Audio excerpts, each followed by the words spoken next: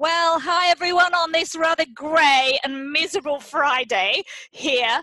And thank you for coming and joining us to hear a really inspiring podcast that is part of our series of talking about women in menopause, their journeys, their issues, and how we can help them. Today, we're going to touch on a subject that is dear to so many of our hearts and that causes us so many issues as women throughout the whole of our lives. I might say it does men too, but not in the same way. And that is the word diet. Indeed. You can hear my wonderful guest, Fiona Whitfield, today. I know that she is a women's health and empowerment coach, and she works a lot through her business, The Life Reboot, about maybe I should say the not diet and how women really have healthier. Welcome to A Little Breathing Space, Fiona. Thank you, Clarissa. It's lovely to be here. Well, tell us a little bit about yourself first, Fiona, for our listeners. Right. And this is where the real journey begins, I guess, because having been on so many different diets for decades and I think I've tried them all, I eventually came into fitness about 20 years ago, and I guess it was for me to try and resolve my own issues and also to help other people, and really it stemmed from there. I've seen thousands and thousands of women, mainly over the years, trying so bloody hard. Can I swear? You can swear. Absolutely. Trying so hard to try and look and feel better. And there's been so much effort and so much energy in these women. And coming up to the menopause, and I am the other side myself, I then started to look at the hormonal changes, thinking, is that it? Is that the golden nugget? Is that the thing that we need to look at as women? Maybe it's our hormones. That's why we're struggling. That's why we're trying so hard. And then going on to train in an energy therapy. And this for me feels like the final piece of the puzzle. It's never just one thing, is it? So as my own journey evolved and unfolded and I've come out the other side, then my desire to help other women has come out of that, really. That's fantastic. And I think you really touched on an important point there. It was just these thousands of that. I would say we say millions of women struggling with whatever it is, trying to look, maybe that's the question, trying to look a certain way. Absolutely. And then struggling and doing horrible things to themselves around food, which is meant to be about nourishment and joy. And in my mind, I don't know, I'd love to hear much more from you, but it certainly isn't about depriving yourself and putting yourself through weird diets. And boy, have there been some weird ones out there. Absolutely. One of my favourites was one back in the 70s, which was by Vogue, which started out with a black coffee in the morning and a fag. That was cigarettes, so if anyone's American. Black coffee and a cigarette. and then a glass of wine, another cigarette, another black coffee at lunchtime, and there was some food, but just like, what is going on? Oh my God. And yes, the deprivation that goes into it and the forcing. And I do say feeling good, because I think women often want to look good, but we want to look good so that we feel good about ourselves. We might not realize that initially, but that's what it all boils down to. I mean, I don't think if you're you're at what I call mythical size X, if you get there and you're miserable, what's the point? There's no point in that. And I think there is this mythical thing that is there about you're supposed to be, I don't know, a certain weight or a certain shape. And that's evolved horribly, I think, in recent years with no help from certain celebrities. Yes. Yes. But certainly I think this has been something that's been there in like our mother's era as well. It was there in the 50s, maybe even in Victorian times, where women laced them. They didn't maybe deprive themselves of food, but they certainly laced themselves into horrible things. So we've carried this burden around for a long time, haven't we? You are so right. It is a burden. Yes. Yes. So, where do you think all this pressure comes from? Do you think it comes from the outside world, or does it come internally from women? I think it's a bit of both, but In latter years, I've realised more and more about the patriarchy, and I don't go into it a lot, and I'm not going to certainly here, but I think there is a school of thought that it's men wanting to keep women small because they're scared of our power, in a nutshell. And I sort of I ponder that. So I would invite people to ponder that one and to see whether it makes sense, not to bash men, but because I think it comes out, so much of this comes out of fear, and fear that we're not good enough, and that's our own internal thing. Outside pressure, particularly from the media, and oh my goodness, social media and those celebrities. You know, we look to that and we end up with comparisonitis often if we're not feeling good enough in ourselves, and looking outside and going, well, I should look like that because that's what the outside world is telling me to do. So yeah, a little bit of both going on there, but yeah, that's probably true, isn't it? We have a lot of shoulds. Should is a word I think women maybe don't verbalize, but certainly steers their actions a lot of the time. Absolutely. Their habits. Completely agree. You're right. And then some of it is this pressure from social media that I think has intensified, particularly with the rise of Instagram. I mean, I'm on Instagram, but I have issues with it as well. Personally. It's a bit of a love-hate, isn't it? I think it is a bit of a love-hate. You want to be there, but at the same time, there's a lot of images put up that are not very good, that our younger women are particularly following. Absolutely. And I think I sometimes talk about wanting to be Instagram ready with self-care. And what I mean by that is, you know, we see the pictures of, oh, look at the spa and look at me having a beautiful time out in the woods or whatever. And really, is this the stuff that is lighting our hearts? Is this the real stuff? And I think it's time to get real. And yes, there can be some very positive stories out there in social media land, but is it the real? Is it the truth? Is it what is really honouring us? And sometimes it's not, and we pay lip service to it, I think.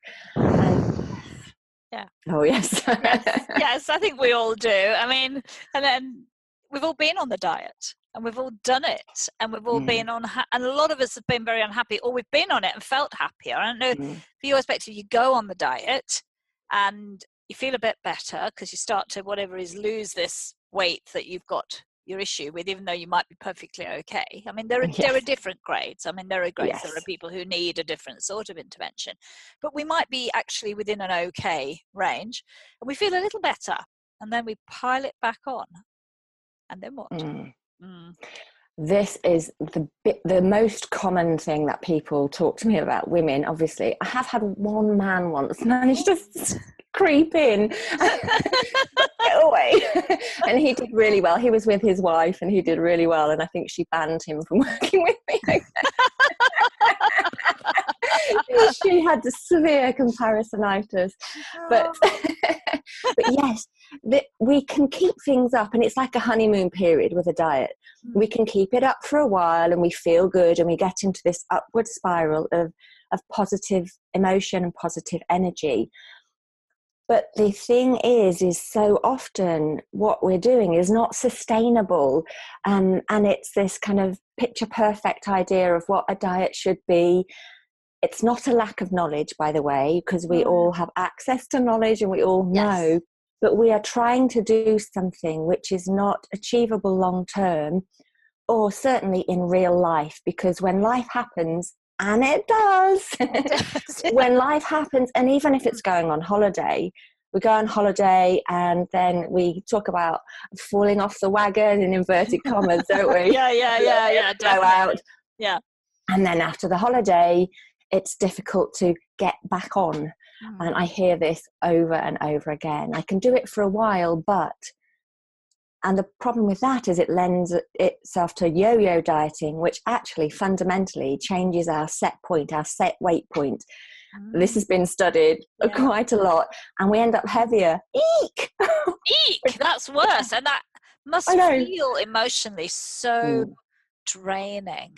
Yeah. And I think this is not talked about enough, because we get the high, the diet high. Yes, look at me, I'm feeling good, and all the rest of that. And then the crash afterwards. It's like, it's like the hangover after the diet, where we're saying to ourselves, oh, well, you're stupid. You're no good. You can't do it. It's because you're rubbish. And this stuff might not be conscious, but it's going on at a subconscious level. And you get the kind of, physiologically, you get the shoulders dropping and oh God, okay, I have to do it again. And everything about all of that, the energy about all of that is, drag yourself back up. Come on, just do it. You can do it. Yeah. Yeah. And especially at this time of year, we're going into Christmas, aren't we? Mm-hmm. And then all the guilt. I mean, that's a terrible emotion. I mean, guilt and shame are really ugly. They're ugly. And I don't think emotions have good or bad, actually, from my perspective and the way I work. But it is a kind of an ugly, inward turned emotion. And then in January, doesn't everybody then start thinking about, oh my God, I've eaten all this stuff, and the joy of Christmas, that the connection, the having fun, the enjoying the food, wiped out and onto some horrific diet in January. Absolutely. And, hands up, I've done that, my fair share as well, And what is it that drives us to do that in January? It is slightly bonkers, isn't it? But Christmas, yes. Wouldn't it be lovely if we could actually enjoy Christmas, put all that guilt and shame aside? And I agree with you. I do use the word negative and positive emotions, but the better term is supportive and unsupportive, really. Yeah. And even that is not entirely correct, is it? Because all of the emotions, they're there for a purpose, and they can give us such valuable information. It's just whether it's not serving you longer term. Yes, to have the guilt and the shame, but if you're stuck in guilt and shame, that's no fun, and particularly around Christmas, is it? No. And I know I had my fair share of eating mince pies in the cupboard, or behind closed doors where it doesn't count, and shoveling it in. And honestly, what are we doing to ourselves if we're doing that? We're hiding the chocolates and the bickies and eating them in secret. Well, I actually worked with someone. I mean, she had a lot of issues with diet, and we used to go a lot on food tasting. She said, well, this doesn't count in my calories then. And then she'd sort of eat all this stuff, and we're like, wow. And then she'd be, the rest of her food boxes were like little counted morsels of things. And I think, just have a decent lunch, this weirdness. Yes. And because food's a tricky one, isn't it? Because we associate it so much, particularly at Christmas, with events, and it's supposed to be about love and joy and all the rest of that. And then if we've got that guilt and shame going on of I can't, or what so many people tend to do is, I'll have that glass of wine or two or whatever, and then the next day I'm going to be really mean to myself. I'm not going to eat this. I'm going to beast it at the gym, and I'm going to be good. I'm going to be good. Yes, that's the sort of message, as if we weren't good. Yes, but when we talk about being good, we're not going to really be good. What is being good anyway? Ooh. There's another subject. That's a bit, we could unpack that one in a whole podcast on itself. But you mentioned at the start there, Fiona, that a lot of women get into the menopause or perimenopause years, and then this blame get put onto, it's just my hormones. Is there any truth in that? There is a little bit of truth, actually, but there is a little piece of gold in the menopause, which I'll tell you about, because I'm sure you want to know. But what happens at menopause is, as our hormones change and we have slightly less estrogen and slightly less progesterone, which have some protective benefits, estrogen itself has over 400 functions in the body, which is mind-blowing, isn't it? It's such a vital hormone. Yeah. And so we do then make these hormones, particularly from our adrenal glands. And if we kind of got stress going through menopause, and hands up who hasn't got stress going through menopause. So when we have that, that's one of the reasons why it's harder to make it, because the your stress glands are going to be prioritizing stress, i.e. saving your life, over such a minor thing as estrogen and progesterone. Yep. And so it does settle down afterwards. And when we don't have so much estrogen, and particularly stress hormones kicking in, we have even less than we might naturally going through menopause. Estrogen has a protective effect around stress. So there's a little bit of a spiral going on, and what's first, the chicken and the egg? Yes. And we become more stress reactive. And when we become more stress reactive, we're actually going to be we're not going to be metabolizing as much. No. And therefore we're going to store things very handily around our waist. Yes, because that's what the body, that's our most basic primitive self. Absolutely. Say, I'm under pressure now. There might not be hunter-gatherer mindset food next time. So I'll store fat for the difficult time. Yeah, because your body thinks that, there's a bear's chasing you or whatever, your life is in danger. Oh my God, I've got no time to metabolize and deal with this food. I'm just going to stick it here. I've got a handy storage facility. I'm going to put it here. It's going to be close to the liver so I could use it in the future. Yes. What a genius idea. Brilliant body, just not designed for a digital sedentary world. No, exactly. And we also become more insulin sensitive. And so the upshot of that is, guess what? Storing around your waist. Obviously, I've massively simplified this, but what happens in a nutshell. So that's the hormonal disadvantage, as it were. Yeah, so there we are. We're a little bit hormonally disadvantaged. There is a little grain of truth in that. Yes. But then we can't blame everything on our hormones either. No, we can't. And do you want to know the advantage, the hormonal advantage? I don't want to leave it all. I want to hear the advantage. So the upshot of that is we are slightly higher in testosterone. So there's a relative rise in testosterone. And this is where we come into our own, really, in the menopause, because I call it the middle finger years for a reason, because we're less likely to say yes to people. Because hormonally we don't have as much estrogen, we're not really wanting to care for people. That sounds really awful, but we don't have that, let me look after you all and, swoop you up in my arms. So there's just a chance when we go, oh, hang on, what about me? What about what I want? Yes. What about my needs? And let me think about taking care of me. Yay! Yay! And I think that we see that particularly as the menopause comes towards the end. This is when we see women saying, stuff this job, I'm not working for you anymore, chucking their husbands in. And there's a huge divorce rate in this age group. You get your kids out the door now, you're gone, and you're suddenly choosing your friends. And we see women, particularly post-menopause, revolutionising their lives. And of course, this is the testosterone and the reduction in both of those hormones, estrogen and progesterone, with progesterone being all sort of cuddly and calmy and lovey, and that's gone. That's sort of down to its base level. We're much more like a man in some ways. Yes, we can even see the similarities in change of body shape as well. But there is that, obviously there are things that we can do about that too. Yes. So how do you start to address, the fact that we're so different? I mean, in terms of then how we're going to eat and be in this time of life around sort of our body shape, etc. Well, I think one of the most important things is to stop fighting what's going on, because we know when we are in a state of stress, our bodies hold on to the stuff that we don't want holding on, and particularly around the waist for women.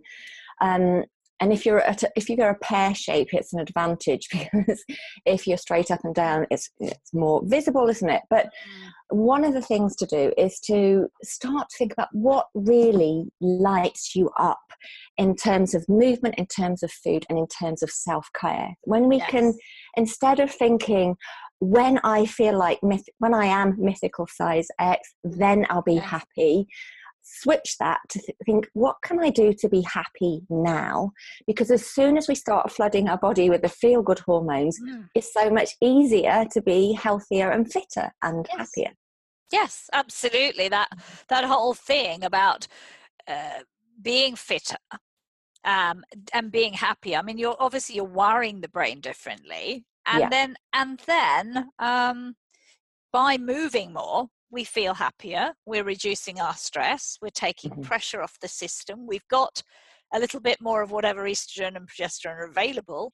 Yep. And it's a cycle. It's a dynamic sort of system. It really is. And I think there's this old school thinking of it's got to be difficult. I've got to force myself. I've got to grab all the willpower. And if it's too easy, then that's not going to, it's not good enough. We've got this learned behavior and learned way of doing things. And if it's not working, then why don't we just switch that around? Yeah, so make it hard for ourselves, make it tough on ourselves. And I see that in the sort of exercise side of things as well, that suddenly women are being told to exercise like crazy. I was talking to another menopause expert a few days ago, and she was saying, where does this come from? That suddenly we are supposed to be powering it in the gym, punishing ourselves there. We're eating very strange diets. I have clients who eat extremely strange diets, and I'm like, okay, where does this come from? Very strange things they start to eat and do. And then at the same time beating themselves up and thinking, you're right, so hard. We've got to go through it with a sense of stoicism, and that comes from ancient age. But really, what are they doing to themselves? I wonder how closely that is linked with this sort of relative rise in testosterone and feeling the need. But I think this is where the media have so much pressure and so much to answer for. Oh yes. And really, when women are going to boot camp, and yes, boot camp can be great, but going to boot camp and having pelvic floor issues and wetting themselves, that is not something to be proud of. No. And well, you're not listening to your body, are you then? You're disconnected. And that is the key. That is really, really the key thing, I think. Start to listen. Tune in to this amazing system, because it will be telling you. And if you're not feeling happy, and then if you feel pain, if you feel unhappy, and it's dragging you down, there's time to stop and listen and absolutely tune back in again to this body and say, well, what does make me feel good? And to use this time as a hormonal change as a little tap on the shoulder, really, is to go, well, hang on a minute, what do I want for my life? How do I want to feel? What kind of things bring me joy? And if ballroom dancing is what lights you up and you go, oh my God, I can't wait to go ballroom dancing, stop going to the gym and flogging it out, because it's just exactly I don't know why you wouldn't ballroom dance instead. Absolutely, who doesn't love a few sequins anyway? I do a little bit. I think it's fun. I mean, I've done a bit of dancing myself. I wasn't good at it. I had 2 left feet, and I felt very sorry for the young guy that had to be partnered up with me. So I was like, well, hell, I'm having a good time, and if I can't do it right, well, I'm, absolutely. So what the hell? Absolutely. So having that, reframing and going, okay, how can I do this in a way that I feel good about it? Stuff what everyone's telling me what to do, what's right for me to do. And I think that is such a good attitude to have. It takes a bit of doing, and it takes quite a bit of failing sometimes. And we don't talk about that, but we can try things. And I really encourage my women to have some curiosity. So rather than, oh my God, I'm shit, I've failed, but a little bit like designing the light bulb and taking 1,000 times to do it. It's like, oh, let me see, does this work for my body? Maybe not. Let me try the next thing. Exactly. And so that applies as well to sort of diet and food when you talk to women about that, to try and find something that's, healthy, yes, but that works for them. Too right. I mean, if, for example, we've talked about clean eating for a while, haven't we? Quite a few years it's been very popular, and it can be one of the things that women particularly get quite obsessed about, and feeling that it's got to be, let's say, a piece of fish and some broccoli, and God forbid I have any carbs, I'm not going to have those. So but how dull is that to have all the time? What is it that you can have? If you like that, then that's great, but what can make you really enjoy that, so you're You don't have to salivate for every meal, but so that you're looking forward to it and you feel like it's really nourishing your body. And we have that capability. It's just tapping into it again. Yeah, and I think that's a really strong point. The body has that ability. That's the body's inner messaging system. Yes, and completely. we're not tapped. And I think women aren't tapped into that. I think lots of us anyway are not tapped in, irrespective of what age we are. We are not listening to subtle signals. We're listening to things in our heads. Absolutely. Yeah. It's in our heads, and this might be, generationally, for those of us who had mums who did the diets back in the 70s and 60s and so on. It's learned behavior, it's from the media, it's beliefs about ourselves that we're actually not capable of doing this whole eating healthily and looking after ourselves thing by ourselves. How can we trust ourselves? But the thing, you said that earlier on, I mean, everybody knows what healthy eating looks like. There's no one who doesn't know how to do that. Everybody knows that sitting on a couch eating pizza and drinking Coke or whatever, and a lot of chips and biscuits isn't good. We don't need that kind of advice. We need to let our body know what it needs and give it that. And when the hand reaches for the biscuit, maybe there's a little moment of pausing.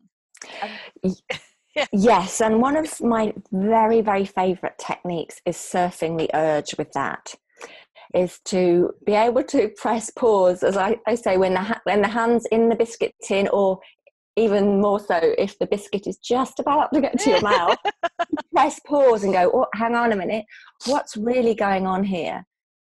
Yeah. Do I want this biscuit?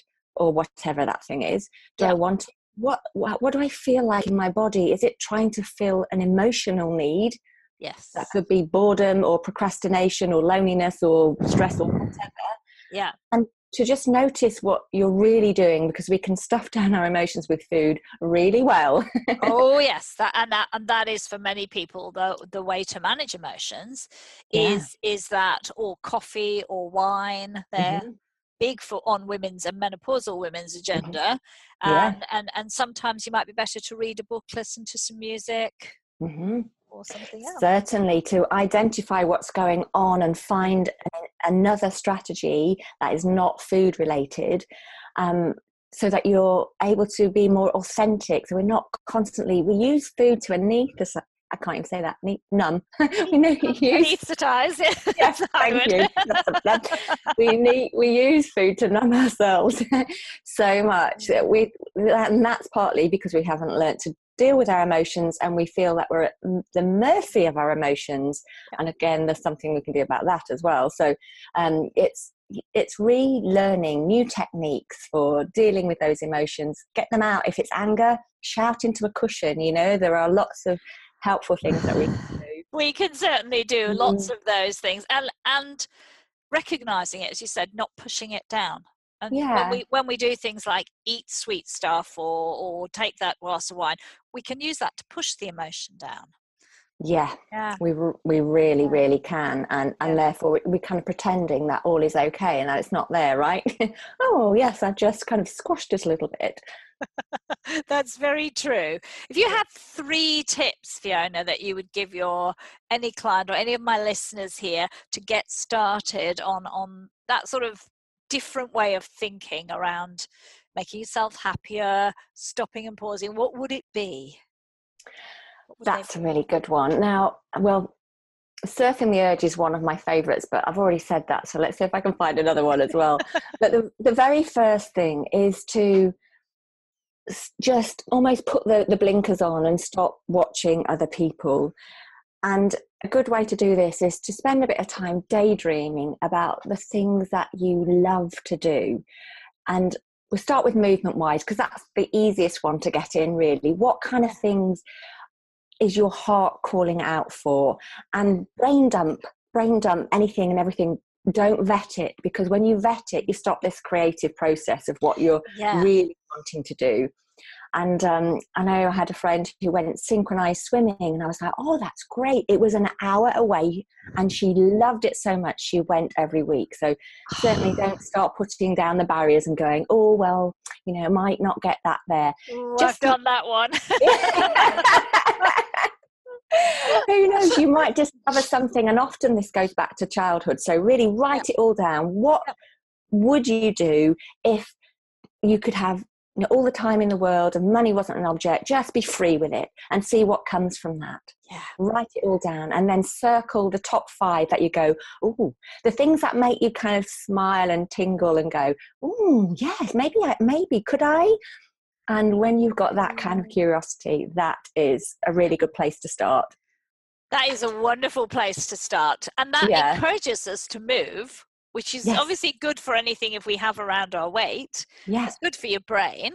And then you start to want to take care of yourself in other ways too. I love that. I think that's an absolutely wonderful way. So, everybody out there listening, take on board that tip, because it's very simple to do. Just quite reflective time. And do that. And the other one is actually a tip from a friend of mine called Hattie, who's a voice coach and does all kinds of other clever things as well. But she coined the term SMOG, the acronym SMOG, around the words to pay attention to. So anytime you use these words, which are should, must, ought, and got. Oh, yes. Anytime you're saying those words, and it can even be expanded to schmong, but it doesn't sound quite so sexy, which is should, have, must, ought, need to, and got. But smog is, anytime you're great, anytime you're using those words, just again press pause. And if you're saying I've got to go to the gym, the energy of got is quite forceful, it's quite pushing.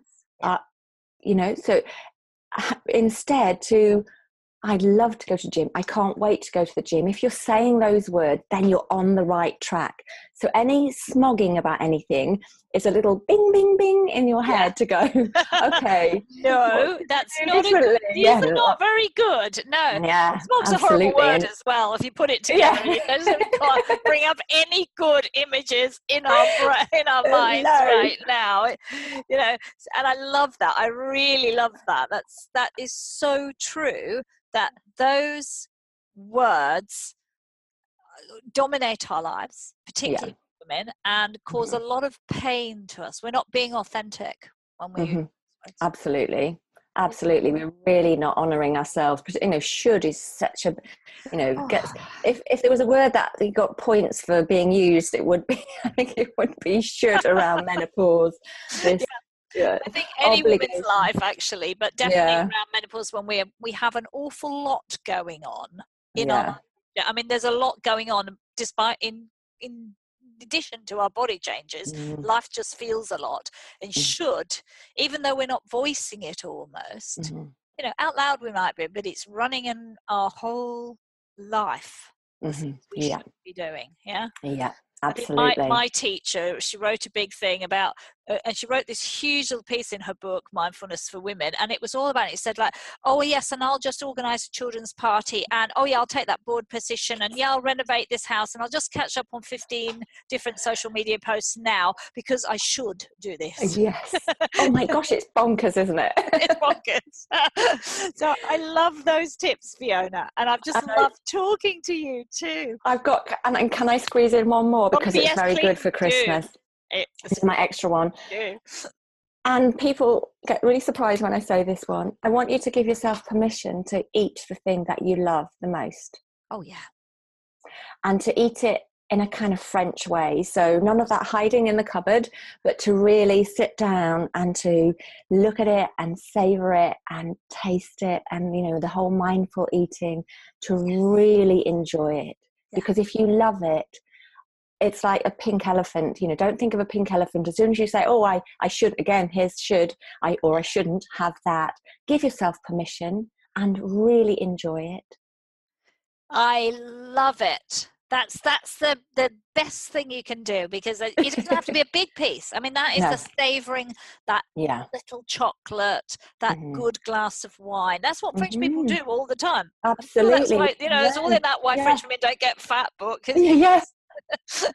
That's what it's about. A small thing that you love. It's beautiful. And what often happens, even if you think, I'm going to have that big piece of chocolate cake, 9 times out of 10, you'll eat a third of it and go, actually, I don't want any more. So it's really helping to learn about, what things you really do want and what things you don't. So yes, I think that's one we can all take with us and do today. I think all of those tips are so wonderful, Fiona, because we can do all of them starting now. We don't need to think we need to do them. We just can. And we can feel the difference. So I challenge listeners out there to take these wonderful tips of writing down the things you enjoy around movement and make that part of your whole fitness movement lifestyle. Add smog, that's it.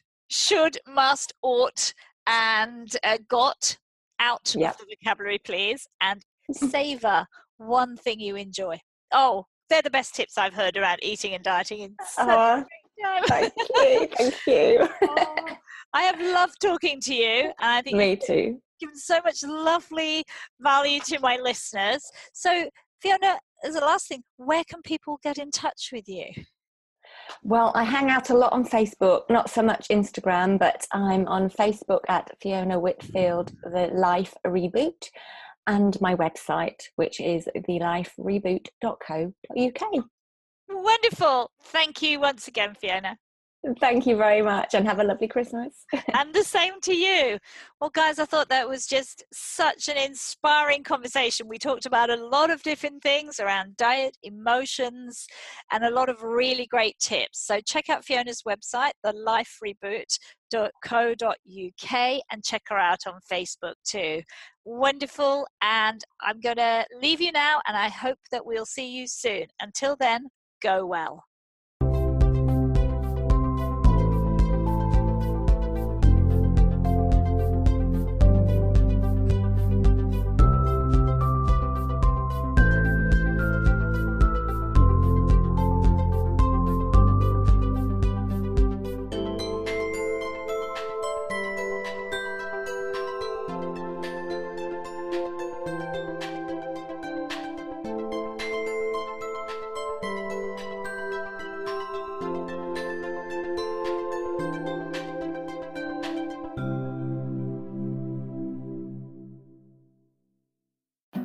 The "is it morning yet?" deal.